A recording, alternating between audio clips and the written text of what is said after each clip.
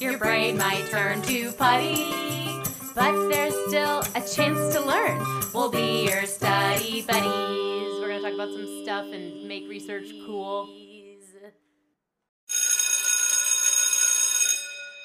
Welcome to another week of Study Buddies, a podcast where we bring you the latest in science and psychology.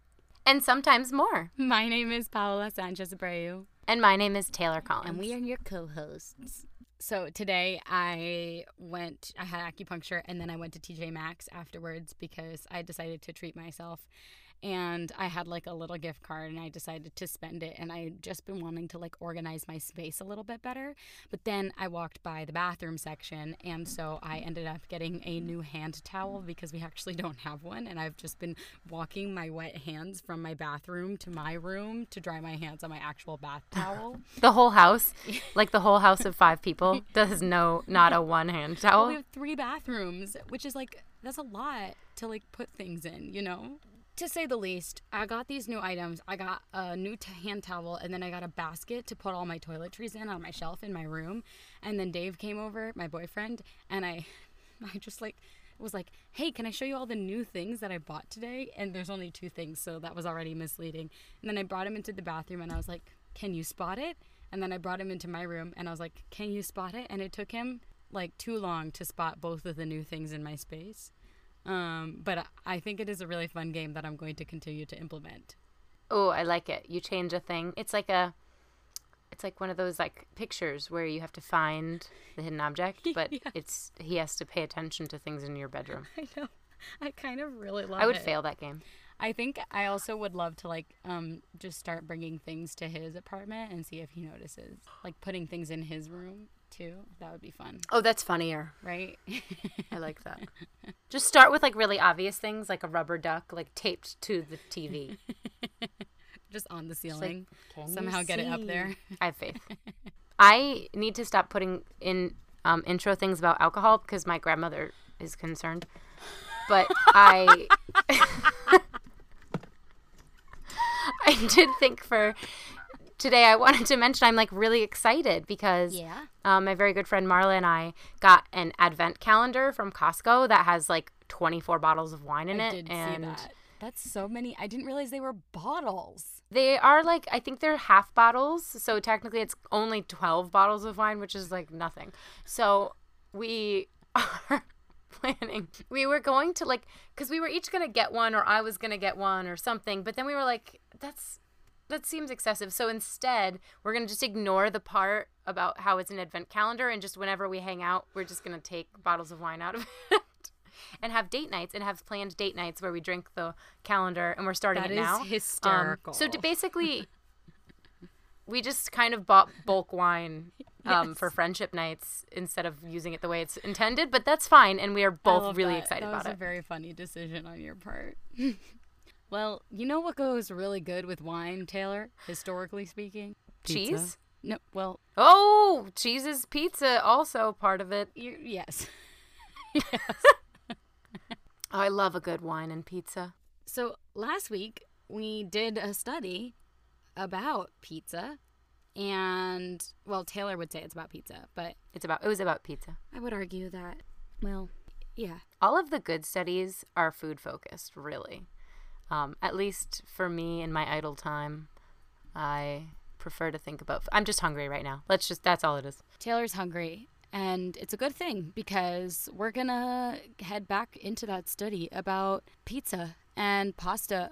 Well, no pasta. There was just no pizza. pasta. Taylor, there was salad, but it was downplayed because who really? Right. And see, salad? It seems like I'm forgetting a little bit about the study. And I feel like it would be really good if we had somebody like you who is now an expert in that study to review for us. What did we talk about last week? Oh, so is this the part of the podcast where I get graded depending on how well I can tell you what we talked about last week? Let's see. Yep. It's the part of the podcast where I get to grade you. This is horrifying and super motivating because I love getting A's. Okay. So the study that we talked about last night was called Eating Heavily, Men Eat More in the Company of Women. And it was basically a study that took place in the northeastern U.S. where they looked at a buffet style pizza restaurant where they were able to eat like as much pizza and salad in size as they want, and the pizza and salad was really the main focus of the meals. And they looked at customers coming in during lunchtime for over the course of 2 weeks, and they were looking to find out when they hypothesis time. Yes, their hypotheses were that they were looking to find out whether men eat more in the company of other men, like it almost as like a competition, like, you know, like, dude, like, I can throw back like way more slices than you, but like a subconscious competition that like no one actually knew that they signed up for, or whether they eat more in the company of women because they're like, look how macho I am, I can face this whole pizza. And we're like, wow, like, that's so cute, date me, I love it, you're gonna be so strong because pizza or something. So like that's a thing though, and so that's what they were looking to find. And it turned out that what did it turn out? Machismo man wants to eat more pizza in the company of women. So something about women makes you guys hungry. So, Taylor, I would give you a... You said A. You said A. You said A. You have to give me an A. I'm sorry. I'm going to go with an A. Don't put the minus in there. That's it. I'm going to go with an A. Okay. Oh, it's great. You know, I had a really tough week, and I just really needed that A. So I appreciate that. Thank you. Just here to hand out joy. But yeah, we did talk about some limitations of the study too. Yeah, so we're definitely taking this study with a grain of salt, as we said, because of the amount of limitations that there are. Or Parmesan. Or Parmesan, yes. A grain of Parmesan. Red pepper. No olives. No. You don't like olives? No, don't put olives on my pizza. There's no olives, no anchovies, and no pineapple. You're a pizza purist. Yes, which is the way that things should be.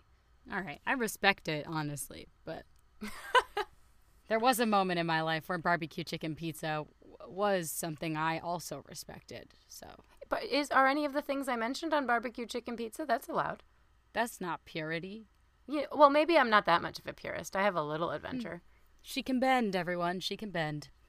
Well, let's head into our first segment of the discussion episode, which is called The Data.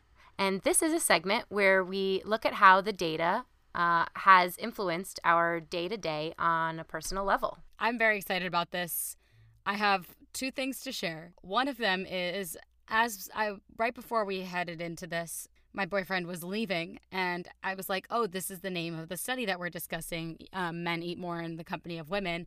And he goes, what? No way. I definitely eat more alone. And I thought that was really funny and also quite interesting. And I wonder, you know, it just makes me think, like, I wonder if, like, in solitude, if we eat more or less than we do in the company of others. Oh, yes. That was an interesting question for me. I think that's why I feel that this study should be taken with a grain of salt, because I would love to see this replicated in other levels. Yeah. Because I do think there is something to be said about midnight eating in your bed when no one is around. Right. And that level of pizza would probably surpass all of these other levels of pizza. I know. I wonder. It was just that was like very, very, it's just relational, like food consumption is just fascinating in general. Mm. And then one thing that applies actually quite closely to this study was when I was a junior in high school, I Little pal. took Chris Hanna to the prom. Oh my gosh, really? Yeah. And I was so excited. Like, I had a crush on Chris Hanna all throughout high school, so I was like so freaking pumped. And he's just like a ton of fun in general. So it was really like exciting. And we like sat down to eat, and they gave that you could like do like chicken or fish or whatever. And I got chicken, and the piece of chicken was literally half of a roast chicken. That's huge. And like a large scoop of mashed potatoes and green beans. Taylor, I could have eaten this one meal for 3 days straight. It was so big. And Chris Hanna just started eating and like was like eating so fast and got so full and was so committed to completing the meal in its entirety. It was like to the point where I was like, Chris, you don't have to eat it all. And he was like, no, I have to do it. I have to do it now. I started. I have to commit. And he ate the whole thing and felt so sick that he had to wait 25 minutes before he could even stand up to dance. Well, can you take to-go boxes back from prom? Is that like frowned upon? I don't think you can. But it did make me like, that was the first thing I thought about in this study, was that like the whole half roast chicken that Chris Hanna ate in front of me, which like I didn't necessarily find that attractive. I was more like, he's making himself sick with this chicken. This is terrible. But he felt so strongly about it. I feel bad for this Chris Hanna who is going to listen to this, because first he's going to feel like so complimented by how you had a crush on him all throughout high school, and then he'll be like, oh, I didn't realize she was so disgusted by the memory of me eating that she brought it up years later in a podcast. Sorry, Chris. It was a strange choice.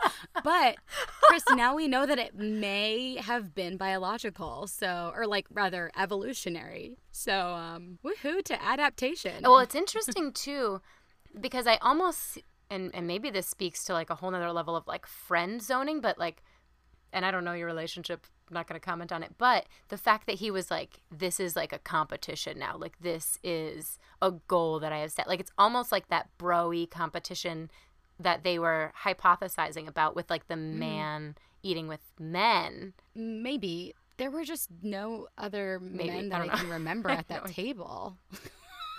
Yeah, it was just so interesting. And that was the first thing I thought of when I read this study. See, you know what the first thing that I thought of when I read this study, like as far as just my life, was dating apps. Oh my gosh. Well, not that my life is dating apps, but it just seems like that sometimes. But men on dating apps give just the most, like they love to list the most basic functions of just like being a human as part of their personality. Like they're like, yeah. I'm a big foodie. I love to eat. I love to have food. They also like to brag about how they like to like sleep or go to the gym, and that they're competitive. Like every single male profile, like for answering all the questions, is like, I'm very competitive. I love food. I love to go to sleep. And I go to the gym after work. So funny. And I'm like, yes, that is all the functions of being a human. Now that you say that, I'm like recalling my time on dating apps in New York City, and like whenever I was like swiping on men, it was like there were always like a lot of like hashtag pizza is life, and that, I mean, that relates directly to the study because we're literally talking about pizza, but like that was always a huge thing, was like a pizza emoji next to the name, or like always like I love pizza, or even like I love hot dogs, which that's like a really strange choice. I wonder if that means something else. We are on dating apps. Right. Right. I don't know. But, and also like beer, like, because you said eating and drinking, like, oh yes, all of those things are like, and there's something about like The Office and pizza where people on dating apps just like love to list like just commonalities that everyone has interest in on them, and it's great, I guess. Like it's just a neutral conversation. But to me, like at this point, I just feel like listing that you are competitive and that you like to eat, it's the same as like talking about the weather. Like it's just it's just so generic. Everyone does like to eat. Yeah. One thing that this is triggering is another thought for me that I didn't even realize until this very moment, was that, like, culturally speaking, in my family, like, the boys were so encouraged to eat so much more than the women were. Like, my mom was put on a diet, like, so early in life, and her brothers, she had 4 brothers, were, like, up eating pound cake at midnight and, like, drinking a ton of milk before bed. And, like, my mom wasn't, like, allowed to eat after a certain time, or, like, wasn't allowed to eat cake and stuff. Like, I wonder if, like, those things are also, you know, socialized for sure, like more than even evolutionary. Socialized and culture. I think what was interesting to me with the dating app, and which really stuck out, like particularly to this study, is like how it was like people would list them under their hobbies. Women don't as much on their profiles list that they like food. Yeah. Like they don't list that they like food and pizza nearly as much as men do.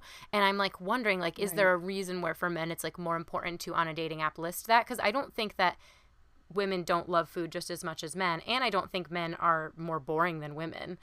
And maybe it's just like the way we communicate and the way we want to project ourselves on a dating app, and it's a whole different thing. Yeah. But I do wonder if there's like that in itself is fascinating. Yeah. Right, like a level of like how important food is for how often it's there's pretty much not a profile that doesn't mention food or pizza on it somewhere. Yeah, that's so true.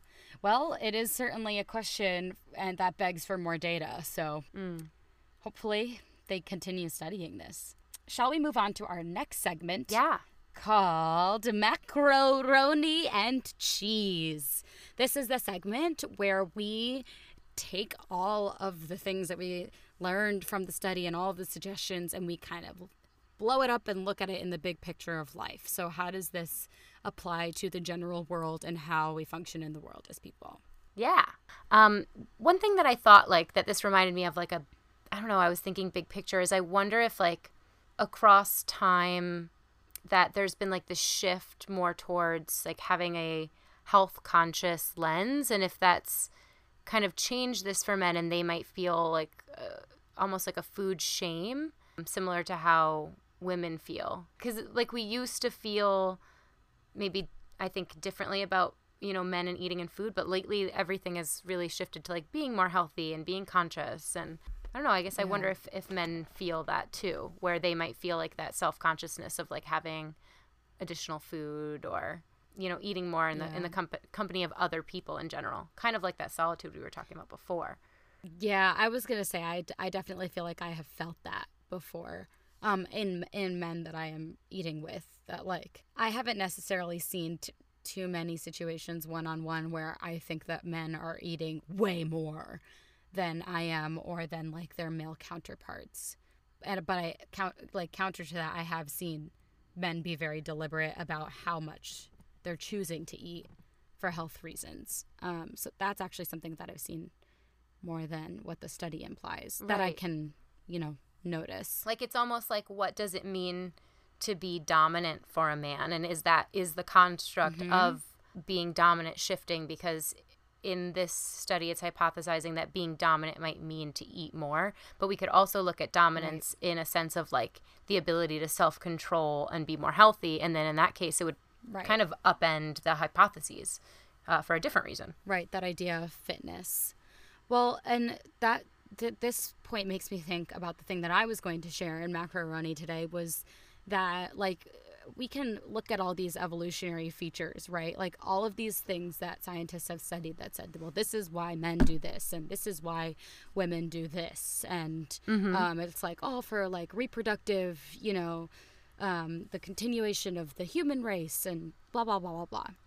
But I personally think that like it's really good to know about these things, and these evolutionary features are definitely relevant because we experience them. But I think part of being an evolved human, means like unshackling yourself from those patterns that are no longer helpful to you. So like in that regard, like, is the societal construct of dominance, being a high food consuming creature, is that helpful to you in the long run? Because it probably isn't. It probably can lead to like obesity and all of this stuff. So if you wise, like it may be. Like if you're thinking, maybe, you know, we're cavemen, we just got this gazelle, we have this gazelle, how long is the meat going to be good? I don't know. Do we have salt? We're cavemen. Like we don't know yet. So where you got to eat as much of the gazelle, and then I'm really attracted to the guy that's just like facing the gazelle because he may live like 3 more days with those fat reserves to protect my children. I am very much so simplifying this gazelle eating consumption, but I think that's like a huge part of what these hypotheses are suggesting. And I think if we had more data that would prove that this, you know, like is a thing in all circumstances, because as we said, we're taking this study with a grain of salt since it definitely has its limitations. If we find out that men do eat more in the company of women because it will help them attract more women like to reproduce with, then we can take a step back and say, well, is that actually true, one? And is that helpful to you long term? Do you have other things that are actually going to be more attractive to women that will maintain your health as well? Right.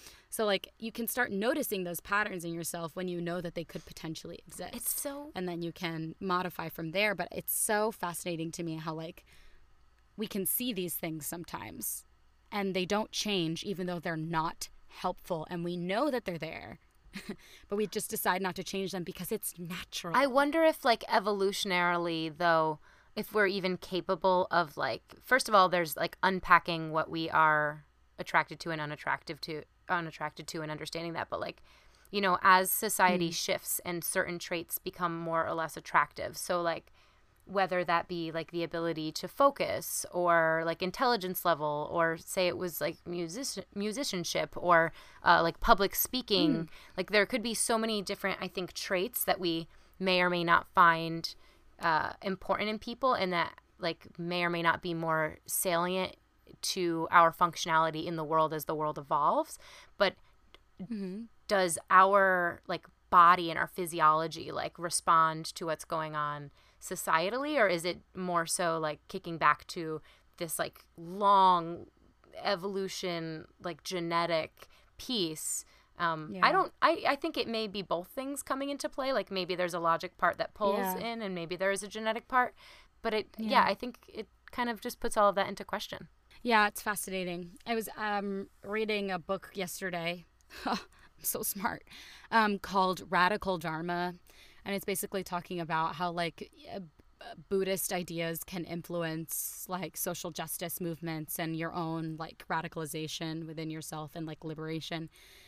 And one thing he said was, like, one thing that the foreword included was a quote that said something to the idea of that, like, in times of duress, we fall onto the, like, our foundational patterns, which I found to be very interesting, that, like, you can be as socially evolved as you possibly think and can be in charge of so many patterns, and, like, you know, you can have a strong hold on your habits and be able to shift and alter things. But at the end of the day, if you're under duress, you can fall back into, like, the like, original thing that you came from, like, genetically, like, where you and the societal structures that you were raised in, even if you've surpassed that. Right. And I can understand that, like, which, I mean, that's a whole nother level of, we could go a lot of places with, like, what happens with us and our ability to actively reflect versus, like, going on what's, like, this underlying baseline of who we are in moments of distress.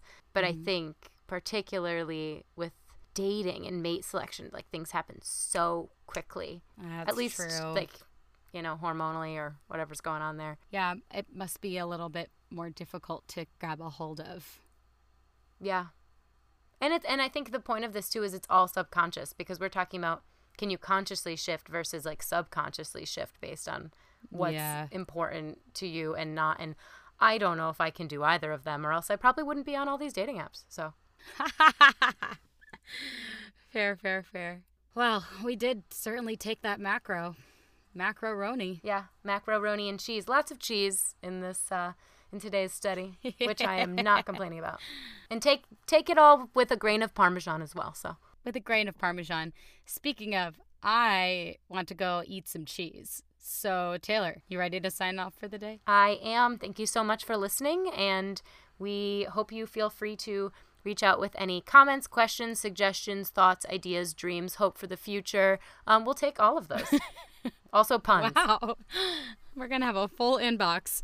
All right, y'all. We'll see you next week for another episode of Study Buddies. Bye-bye now. Bye. Study Buddies was created by Paola Sanchez Abreu and Taylor Collins. Our graphic design was done by Monica Ray Summers Gonzalez, and our intro song was composed by singer-songwriter Caught in Between. You can follow Study Buddies on Instagram at studybuddies.com and email the show at studybuddies.podcast@gmail.com.